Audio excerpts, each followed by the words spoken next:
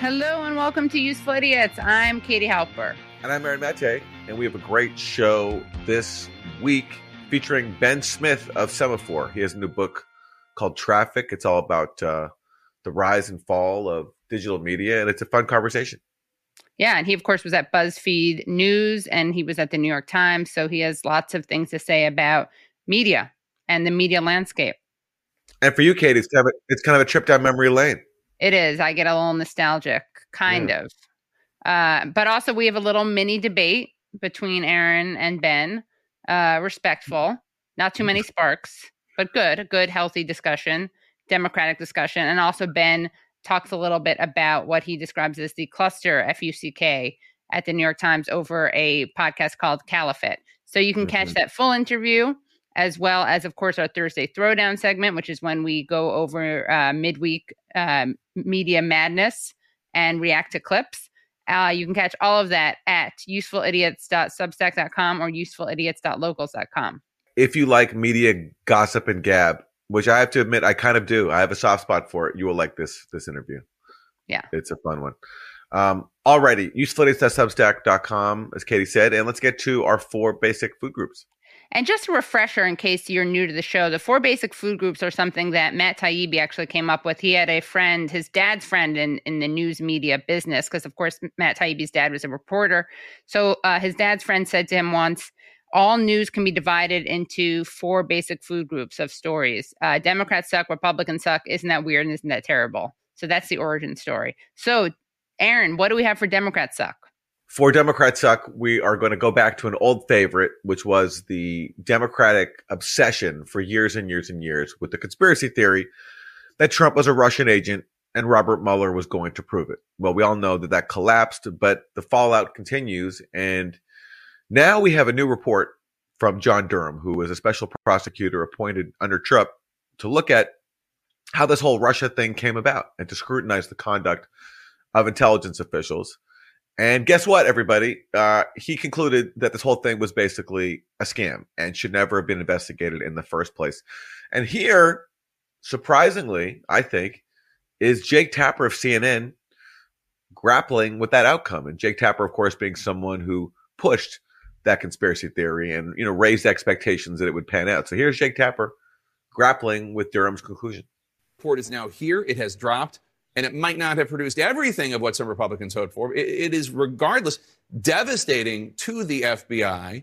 And to a degree, it does exonerate Donald Trump. Let's bring in CNN senior justice correspondent Evan Perez. Evan, what exactly did Durham find in this report?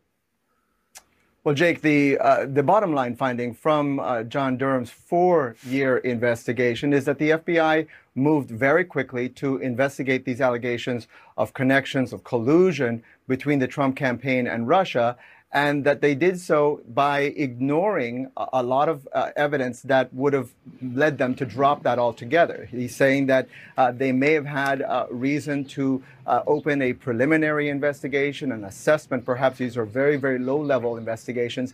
But certainly what he finds is that there wasn't enough there to support the FBI's decision to open a full-blown investigation of this of the Trump-Russia ties back in 2016. So congrats to CNN for catching up to what I've been saying for the last, 6 years, and better late than never.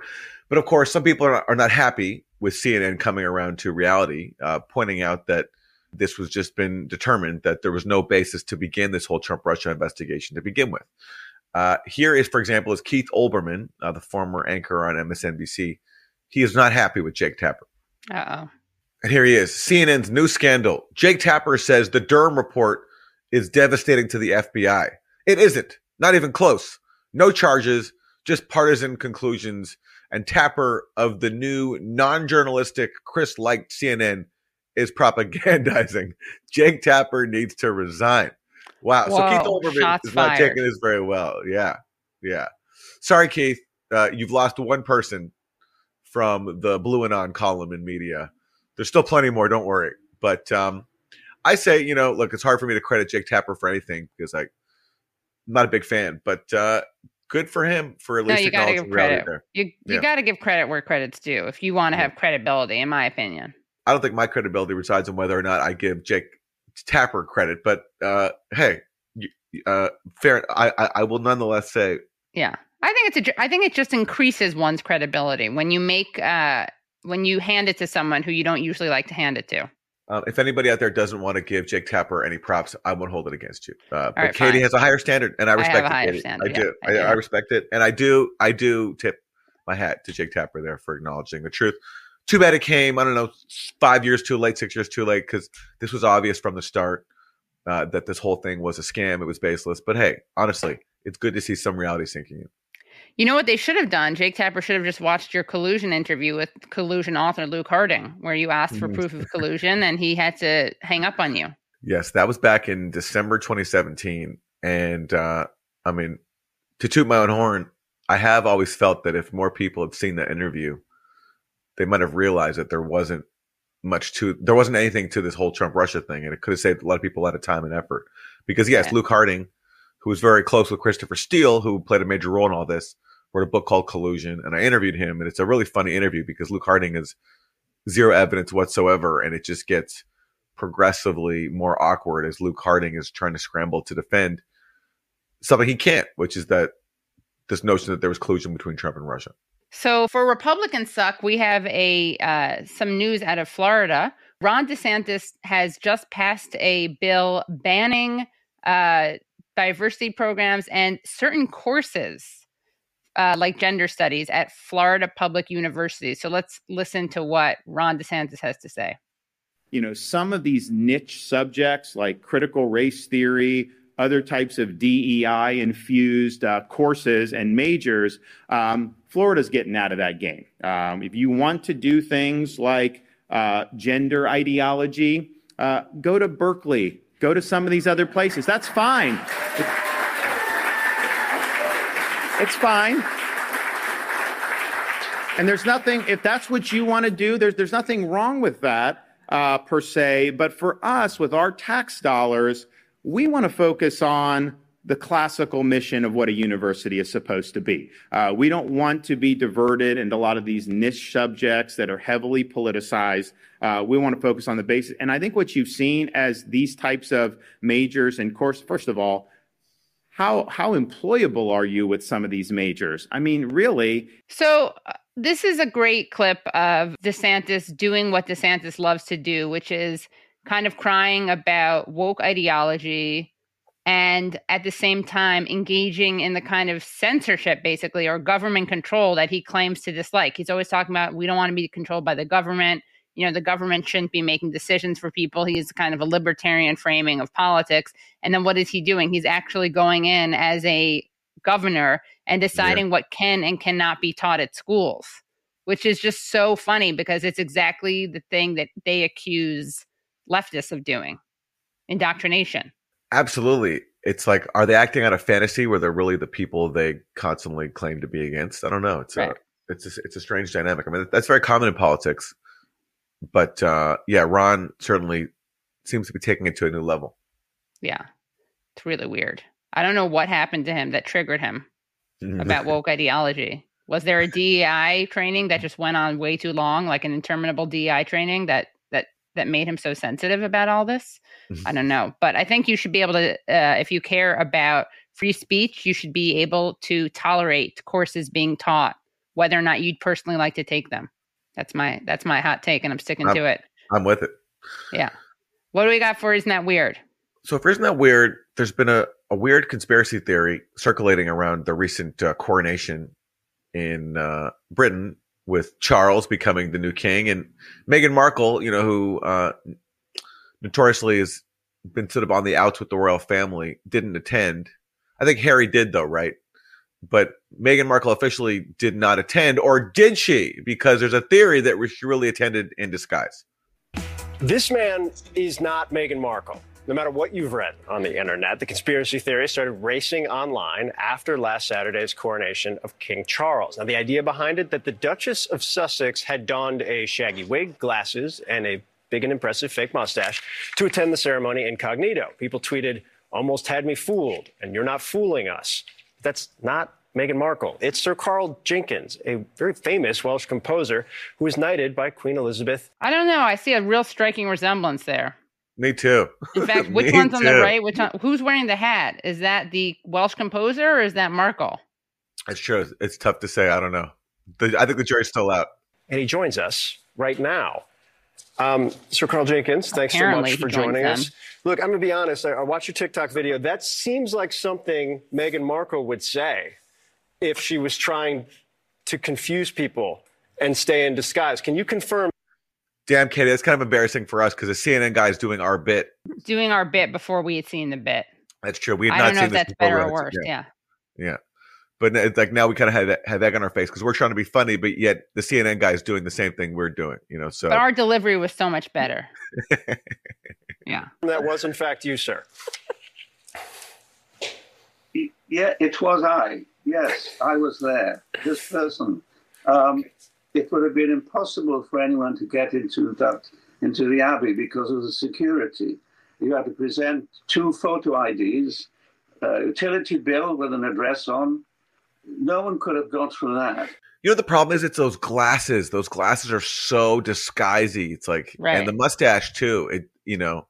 It just looks like those glasses, especially, are something someone would wear if they were wearing a disguise. Right, and the mustache. And I wonder if he's wearing a wig, which you're allowed to do that. I'm just saying it may be make it that much easier for people to accuse you of being in costume. Right. All right. I'm convinced that this was not Meghan Markle, but I don't fault anybody for thinking otherwise because it's understandable. The potential wig, the glasses. I mean, come on. Well, also, to be fair, I mean, we ourselves at Useful Idiots covered that story about Nicholas Alahaverdian, who went in himself wore a costume to try to escape justice, and he fled to Scotland, and we showed that video.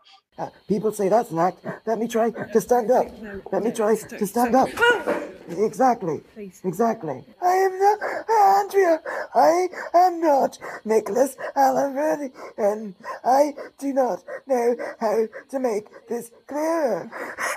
Oh, Andrea, no, that's a low blow. That's a right low blow. So, to be fair, we're just helping people be more on guard about and more skeptical about people's real identities. So maybe we're contributing to this. Yeah, so he's the accused rapist who then fled, and then he put on a British accent, and he claimed that tattoos he had that matched the tattoos of the accused rapist they were added to him while he was undergoing some kind of surgical procedure. He was recovering in the hospital. He was hospitalized. Right, yeah. I mean, he had a great story. Yeah, great story. Yeah, and also he was in the UK, so there's something about the UK and disguises. It's a place of mystery. It is a place of mystery. Yeah, I mean, and they're really into costumes. Just look at Prince Charles, King Charles. There we go. Look at how ridiculous his costume was. Yeah, so there you have it. All right, so for Isn't That Terrible, we have a story. Let's just go to the videotape. Really, there's no words for it. Better to show the video. We're in Burnsville, 13 and Cliff by Caribou. I was waiting in line, getting my daily coffee. Hi, thank you for stopping at Caribou. I was in the drive-thru. I was like the 6th car. There's always a bunch of cars here. And all of a sudden, brown dropped onto my vehicle. It was like it rained brown for a second. Bloom, like that. I got out and I went to the car in front of me and I was like, what just happened to us? And he was like, I have no idea. Okay, what can I get for you today? I was like looking around, like who threw it at us? But it was very high. Like it came straight down. It hit on my roof, on my hood. It was all the way down my side. My car and the car in front of me was fully covered. Something landed on my mom's car. Also, my child was with me, so I'm glad the windows weren't open. It stinked. You could tell that it was, It was poop. So I looked around. I didn't see any birds or anything. The odor was so strong that the woman who was handing me my coffee noted how much it smelled. I mean, my cat had something similar to it this morning, so I've had a lot today with the poop. This is a residential area, but we are in a flight path. I don't know why that would happen here. 1465 at the window.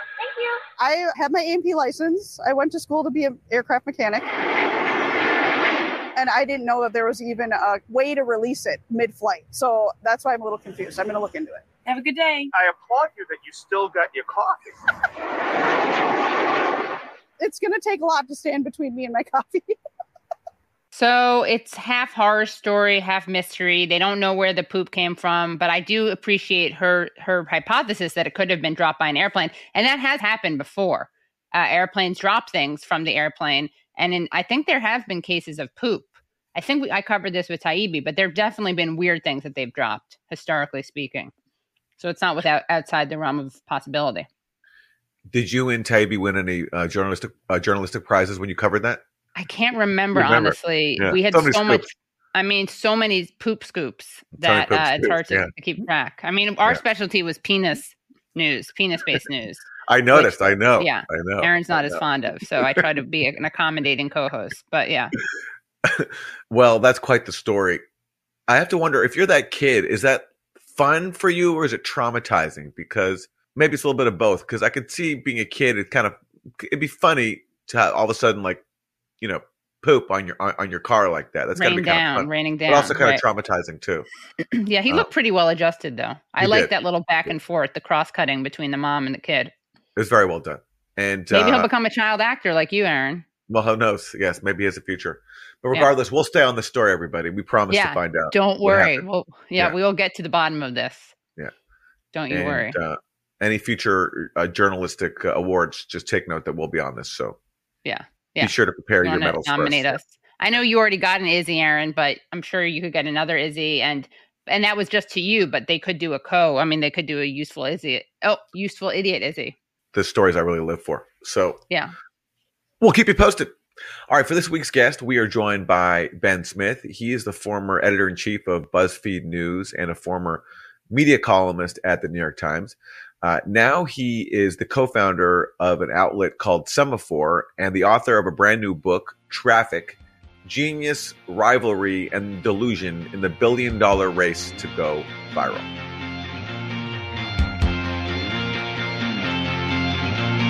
Ben Smith, welcome to the show. Thanks for having me on. Of course. So your book is really, really good. I really enjoyed it. It's kind of like a page turner, which you don't necessarily expect from most books, especially about media, if I'm being honest. But I also really enjoyed it because it was very reminiscent for me. I worked at Jezebel. I used to write at Huffington Post, and it was such a blast from the past, but also very applicable to today's media landscape. So wanted to ask you a kind of topical question, then we'll get more into the book. But what can you tell us about the shutdown of BuzzFeed News, Huffington Post, and Vice? What happened there? Why did these shutdowns just happen? Well, actually, Huffington Post is going strong, basically, which is sort of an interesting part of the story. Right. But I think, we're in a moment in the economy and in media where interest rates are up and it looks like it's going to be a bad year for advertising. So everybody who'd been limping along is really in trouble. And I think that's sort of the most immediate reason that you're seeing these sort of dramatic moves. But the big picture really is that these companies and their investors who made these huge bets that these new digital platforms would be, not just great ways to reach lots of people, but ultimately really lucrative businesses. Those bets, for a bunch of different reasons, didn't pay off. And I think, there was this, it's sort of almost hard to remember what was anybody thinking who was investing hundreds of millions of dollars in digital media in the early 2000s. But actually, one of the things about going back and reporting out this book was you sort of remember what people were thinking. And what they were thinking specifically was that cable in the 80s, there were these new wires in the ground, and the people who laid the wires could have said, you know what, we're just going to show commercials and public access, and it's going to be free. And it'll be free for us, and maybe it won't be so high quality, but it's free. That's great. But instead they said, we're going to we need live sports, and we need news like CNN and Fox and MSNBC, and we need MTV and VH1. And we're going to pay a lot for that very expensive content so that people will adapt cable. And so the theory that media companies coming onto this new internet had was, well, this is another new set of pipes like the cables. They're going to wind up paying companies that will become companies like Viacom, MTV and Comedy Central's parent, and that'll be BuzzFeed and Vice. And so and that just absolutely did not happen. You can argue about whether it was never going to happen and it was delusional or not. But that's the sort of big core business reason that these companies are in trouble, is because they thought that ultimately they would be making money on Facebook and Twitter and Google on a scale that never happened. What made you want to write this book, by the way? I had come out of the Buzzfeed after 8 years in 2020, I guess, and with a sense already that this era that we'd all lived through in a very disorienting kind of fast-moving way was coming to an end, and I had been there. I mean, I'd been really thinking of myself as part of digital media for the second half of it, starting in 2012, but had been at Politico when it launched, had started a blog in 2004, but really was focused on politics. I was a political reporter, and had kind of been adjacent to and interested in all the stuff happening in downtown Manhattan in the early aughts, but I wasn't going to the parties. I was just kind of wishing I was. And so I guess it was sort of an opportunity to go report out all this stuff that I had been aware of but kind of missed, and to sort of think where did all this start? What's the origin story of this whole kind of insane moment? There's a lot of recalling, different characters recall certain things. I was wondering what your process was. Did you interview Nick Denton? Did you interview Jessica Cohen? Or were these more stories that you heard from others? No, I had tons and tons of reporting. And everybody, it's funny. People are I'm sure it's true of us too. People are always sort of interested and eager and to talk about their youth. Right. It was fun. Whatever you were doing in your 20s. You're usually well, those were the good times. And so I think even people who had sort of mixed experiences of it and memories of it were pretty open and eager to talk about it. And so, no, I talked at great length to almost everybody involved. Nick Denton, who's this very unusual character, didn't talk to me, but did text with me extensively. And also, I would share a Google Doc with him with lots of questions, and he would type the answers. It's funny. Let me actually talk more about Nick Denton, because he's a very important figure in your book. He founds Gawker. And then he becomes the face of this scandal where he is sued by Hulk Hogan, backed by billionaire Peter Thiel, after Gawker publishes a sex tape. And that basically leads to the demise of Gawker. Talk to us about, how Nick Denton conceptualized media and how he, went from being so successful to ultimately having to walk away. Aaron, I feel like you should offer a disclaimer that you are a Hungarian Jew. So share that outsider view that Dick Denton has. Is he a Hungarian Jew? I didn't know that. Oh, yeah. He is, yeah.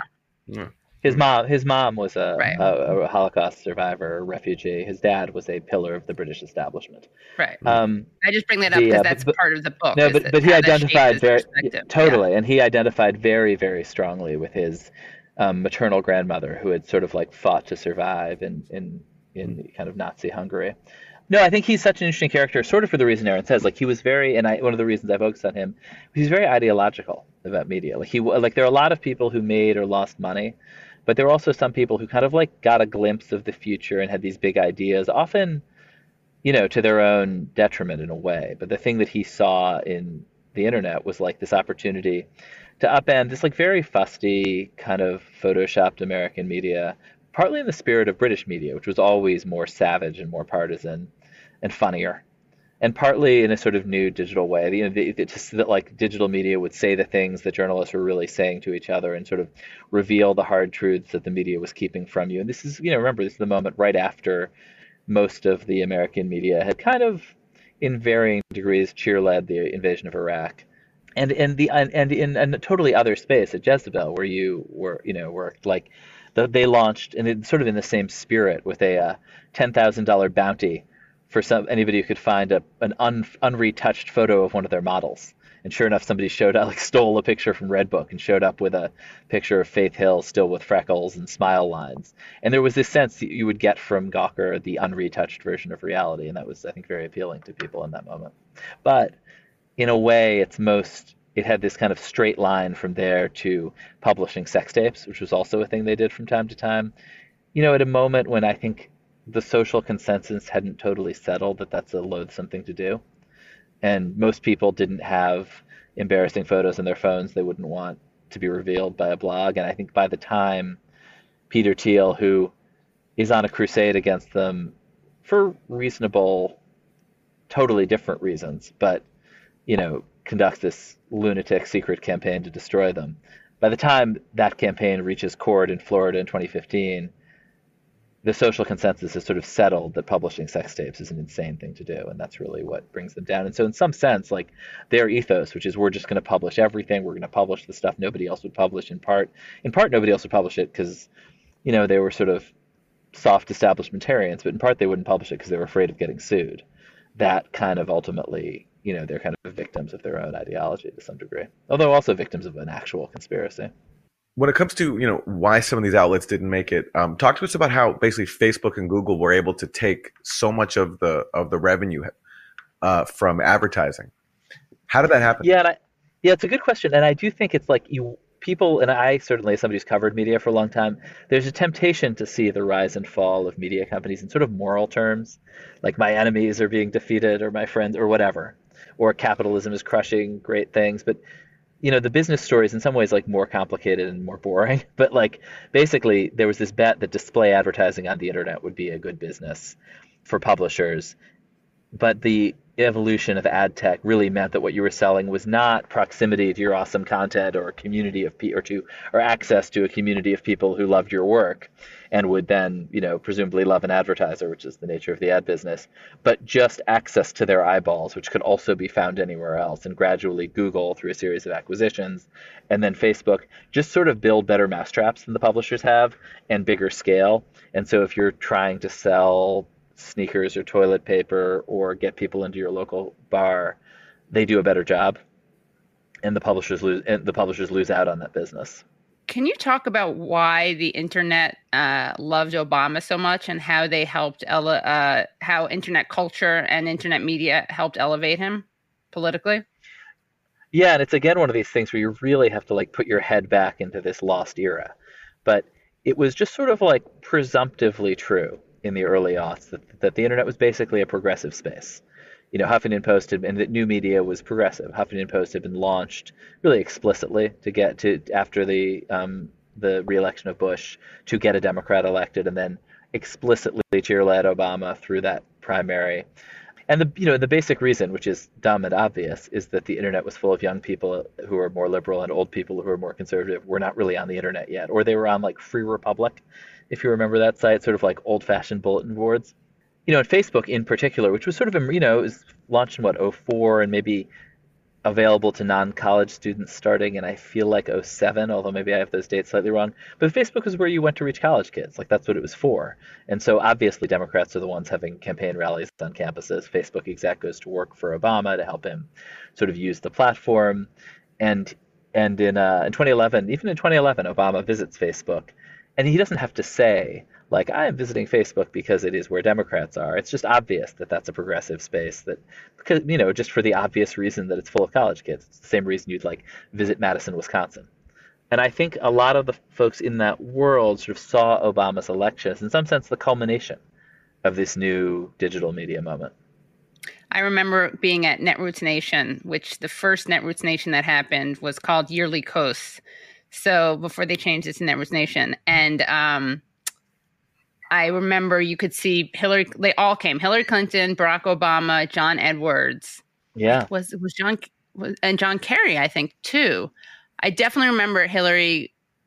I definitely remember, I think Hillary dissed them one year and didn't go. But I remember choosing to see John Edwards over Barack Obama when you could go to the small breakout rooms. Right. The bloggers were like a constituency in the Netroots, and it was this idea. It was this whole. It's right. It's hard to get your head back into that place actually, and like explain to children of the 2010s what the hell we were doing.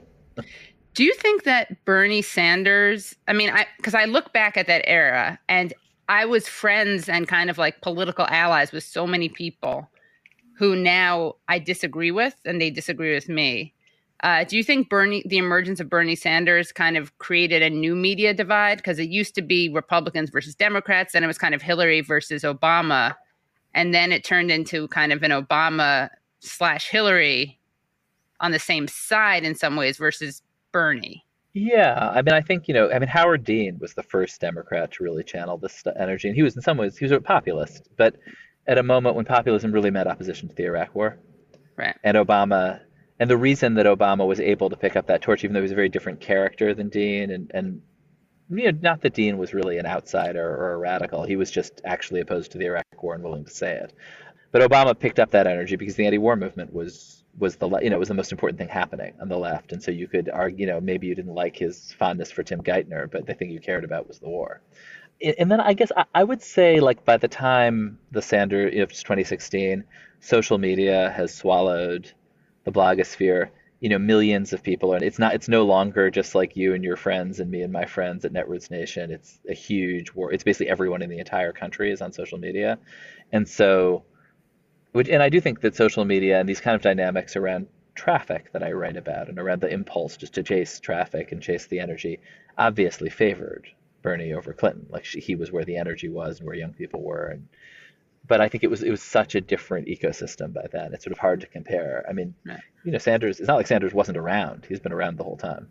One thing I was reminded by your book I had forgotten is that Andrew Breitbart, the late founder of Breitbart.com, sort of the face of the new right on the internet, he was a co-founder of the Huffington Post. And you relay in your book to this anecdote where you meet with Steve Bannon around the time of the 2016 election. And it seemed to me that Steve Bannon has a really strong interest in that kind of viral media space happening more on the liberal side, and even seems to have been, inspired by it, or at least drawn a lot of lessons from it. Yeah, I mean, I think again, it's just another one of these things where it's sort of, it feels like a million years ago, and to go back, and it was so interesting to go back into that world, but where basically left-wing bloggers and right-wing bloggers had more in common with each other than they did with anybody else, and so there were all these odd alliances between, for instance, Arianna Huffington and Andrew Breitbart. And if you're trying to start a left-wing rival to the Drudge Report, totally makes sense to hire Drudge's deputy to do it. Very hard to sort of put yourself in that, remember that was what it was like. But in fact, there were kind of, people who kind of created the right-wing internet all over the place in those early days. And people who, not just the right-wing internet, people who wound up in very extreme places. I mean, the founder of 4chan, who's not an extremist himself, worked out of Buzzfeed's offices. Gavin McInnes, who co-founded the Proud Boys, also co-founded Vice. And Bannon was hanging around and super interested in that stuff. I think has a story about basically looking over Jonah Peretti's shoulder at Huffington Post in the early days to sort of get to understand how traffic worked. And then he was the chairman of Breitbart News. And when Breitbart died, he took Breitbart in this direction of just following the traffic toward, in particular, hostility to immigration, which is where the energy was in that community, and toward Donald Trump, without any real regard for we should be fair to other candidates or portray other perspectives on issues. No, just follow the sort of digital energy. And when I met him in 2016, he was just totally perplexed that BuzzFeed had not done the same with Bernie Sanders. That was his big question. Why didn't you just follow the clicks and the traffic into kind of all-in support for Bernie Sanders? Why didn't they? Because we wanted to be fair and tell the truth, right? Which is to say, here's some true facts about Bernie Sanders, here's some true facts about Hillary Clinton. Make up your mind. Where Trump had, where Breitbart had just turned into a cheerleading section for Donald Trump and committed itself to the destruction of his enemies. It's a different approach to journalism. Well, speaking of Breitbart and left and right bloggers coming together, I have to, in full disclosure, show this photo of yours truly and Andrew Breitbart at Netroots Nation. You can see he looks a little tipsy, but if you just scroll down, I got my photo taken with him as a joke. I mean, I got my photo taken with Herman Cain. I got my photo taken with Sean Hannity, people like that. But it was funny because it was actually, I was walking around with Amanda Marcotte at the time, if you can believe it, and they recognized her. So then they stopped taking photos with us. But that was just an interesting, I think they had their own right-wing conference to kind of so they could lurk at the Netroots Nation conference. Yeah, but there's this real cross-pollination that's now kind of unthinkable. But does that also speak to a lack of ideology? Does that say something about Arianna Huffington and Andrew Breitbart? Does that kind of undermine their ideological commitment? I think that they were, no, I mean, I think the thing they shared was this sort of hostility to establishment media and the kind of, this sort of outsidery attempt to overthrow the establishment, right? And the establishment media. And now I think that all of that has kind of blurred, right? But in the moment, it's totally passed. So let me ask you about a new development in the never-ending Russia saga. We just got this report from John Durham, who's been looking at the origins of the Trump-Russia investigation for, I don't know, 4 years now, I think it took for him to complete this. Durham's conclusion happens to align with mine, which is that this Trump-Russia investigation was baseless, should never have been launched. And BuzzFeed has a really big role in this story because BuzzFeed News, under your leadership, published the Steele dossier. And when that happened, I feel like that took the story to a whole new level. And in your book, you defend this decision because, the dossier was newsworthy. I agree with you. I do think it was worth publishing. And of course, you can't control the consequences of doing that. And BuzzFeed did say at the time that you weren't making a determination on whether or not the contents of the Steele dossier were accurate. But I'm wondering now, as you look back now, I mean, my experience during that time as someone who was very critical of the whole Trump-Russia narrative, I felt as if there was a real push to advance the underlying conspiracy theory that Trump and Russia were in cahoots. And I saw so many of my media colleagues go along with that. And I felt, those of us voices who were skeptical of it were basically pushed to the side. As you look back now, do you think that, you as an editor of a major publication in the, liberal media space, do you think that you were prone to that pressure to go along to feed into the story that there was something to Trump and Russia? I mean, I think everybody is prone to all sorts of pressures in terms of telling their audiences what they want to hear. Like, that's the great temptation of media, and digital media allows you to see it so clearly. I'm actually I think broadly, like, I disagree with a lot of where you wound up, but I also think the sort of core critique that a lot of Trump's enemies were driving this idea that he was a Russian spy, which was unfounded. Like, I agree with that. I mean, one thing, it's interesting. We did a lot of work then that I'm really proud of. For instance, we published just right after the Cambridge Analytica story broke. I assigned great investigative reporter to it had broken in the German language Swiss media first. And so I had gotten the copy of the story. I was like, let's get ahead of this. Assigned this great reporter to get to the bottom of it. She came back in 2 weeks and said, total nonsense. There's nothing here. These people are con artists who are making all these claims that aren't true about what they did for Trump. And we published that story, and no one cared. And we also, the other thing that I remember from that moment was Louise Mensch was going around making wild claims. And we published a story that just listed how many people she'd accused of being Russian agents, which actually was enough for a lot of people to be like, oh, wait a second about this lady. That's a lot of Russian agents. So, I basically think this is a very complicated story, and nobody wants to hear the actual story now, which is it was really messy. The Russians tried to help Trump. They helped a lot with WikiLeaks. They tried to help with social media, and in retrospect, it didn't actually do much. But it also wasn't crazy for journalists to think wait, why are they doing that? What's going on? And then the answers in the most Trumpy way are weird and unsatisfying. He was trying to build an apartment building in Moscow was one of the answers. He was trying to build an apartment building in Moscow, but again, I think that story got overblown. And I do think, you might remember we sparred about this a little bit at the time.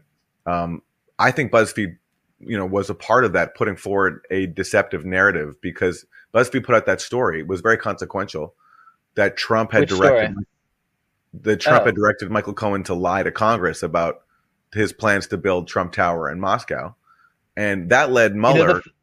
The funny thing, one second. That led Mueller to release a very rare statement saying the story was not true, and ultimately the Mueller report found that it wasn't true, that Cohen was not told by Trump to lie about that. I'm glad that your reverence for Robert Mueller is impressive. And just the story, he signed some deal to put his name basically on a property in Moscow. But the deal itself never got anywhere. And to me, it actually underscored how little there was to the Trump-Russia story, because the Trump team had no contacts in Russia, to the point where Cohen called up the Kremlin asking for help, and they basically told him, sorry, we can't do much for you here.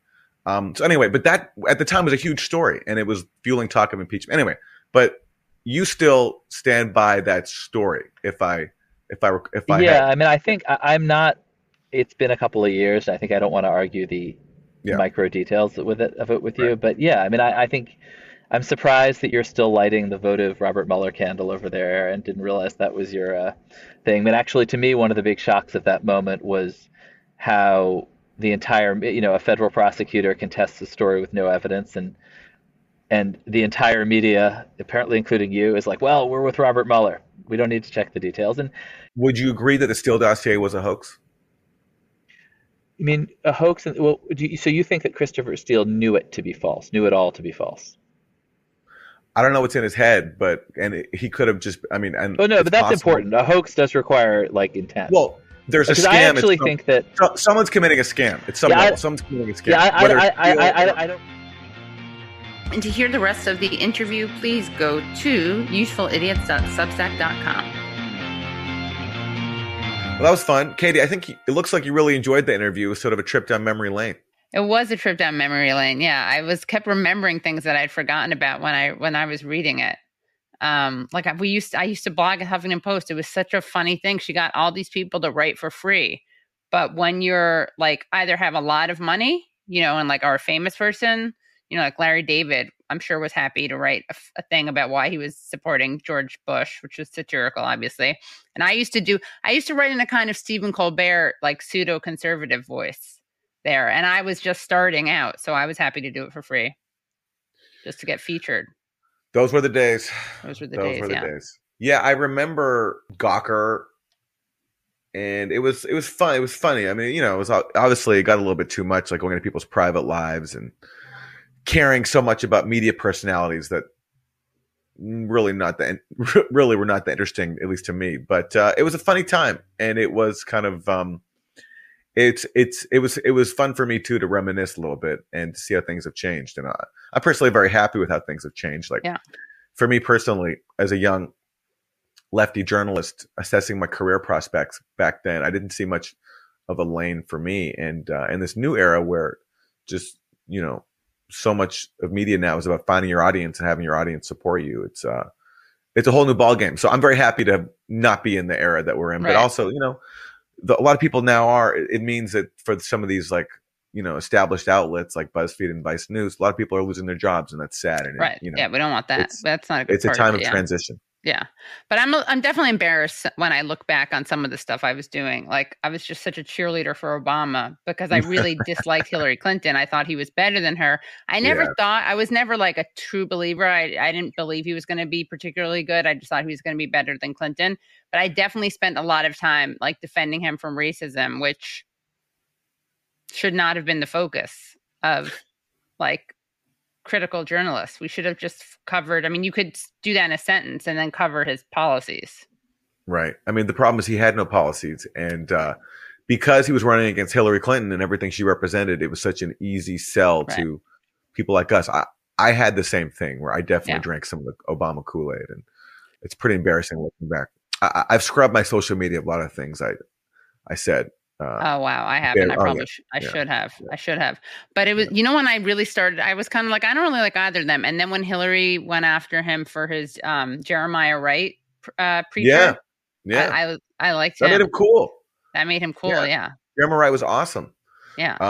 That's one of the main reasons I remember thinking this guy could be cool because if that's his preacher, someone who's so such a true staunch stellar critic of militarism, right, and oppression. Great, that made him cool to me.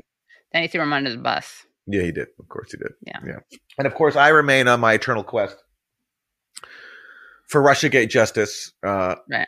Getting someone who bought into what I think is a false narrative to apologize and to recognize that myself and Glenn Greenwald and Matt Taibbi and that we were right and they were wrong. And of course, that justice still eludes me, but I will have justice one day. I will not abandon this quest. But if you want to see Aaron try to get that justice, make sure you subscribe to usefulidiots.substack.com. You'll see a little back and forth between him and Ben, and also you'll get a little scoop about what Ben describes as the clusterfuck at the New York Times around the podcast Caliphate. That's right. All right. usefulidiots.substack.com or usefulidiots.locals.com, and we'll see you next time. Bye. Hello, thank you so much for listening to and watching Useful Idiots. For full episodes and extended interviews, please subscribe at usefulidiots.substack.com. You can subscribe on YouTube at youtube.com/usefulidiots for clips, live streams, and full episodes. Also, subscribe to us wherever you find your podcast. Follow us on Twitter at UsefulIdiotPod and use the hashtag UsefulIdiotsPod. Join us Mondays at 10 a.m. for the Useful Idiots Monday Morning Show, where we discuss the Sunday morning news shows so you don't have to watch them.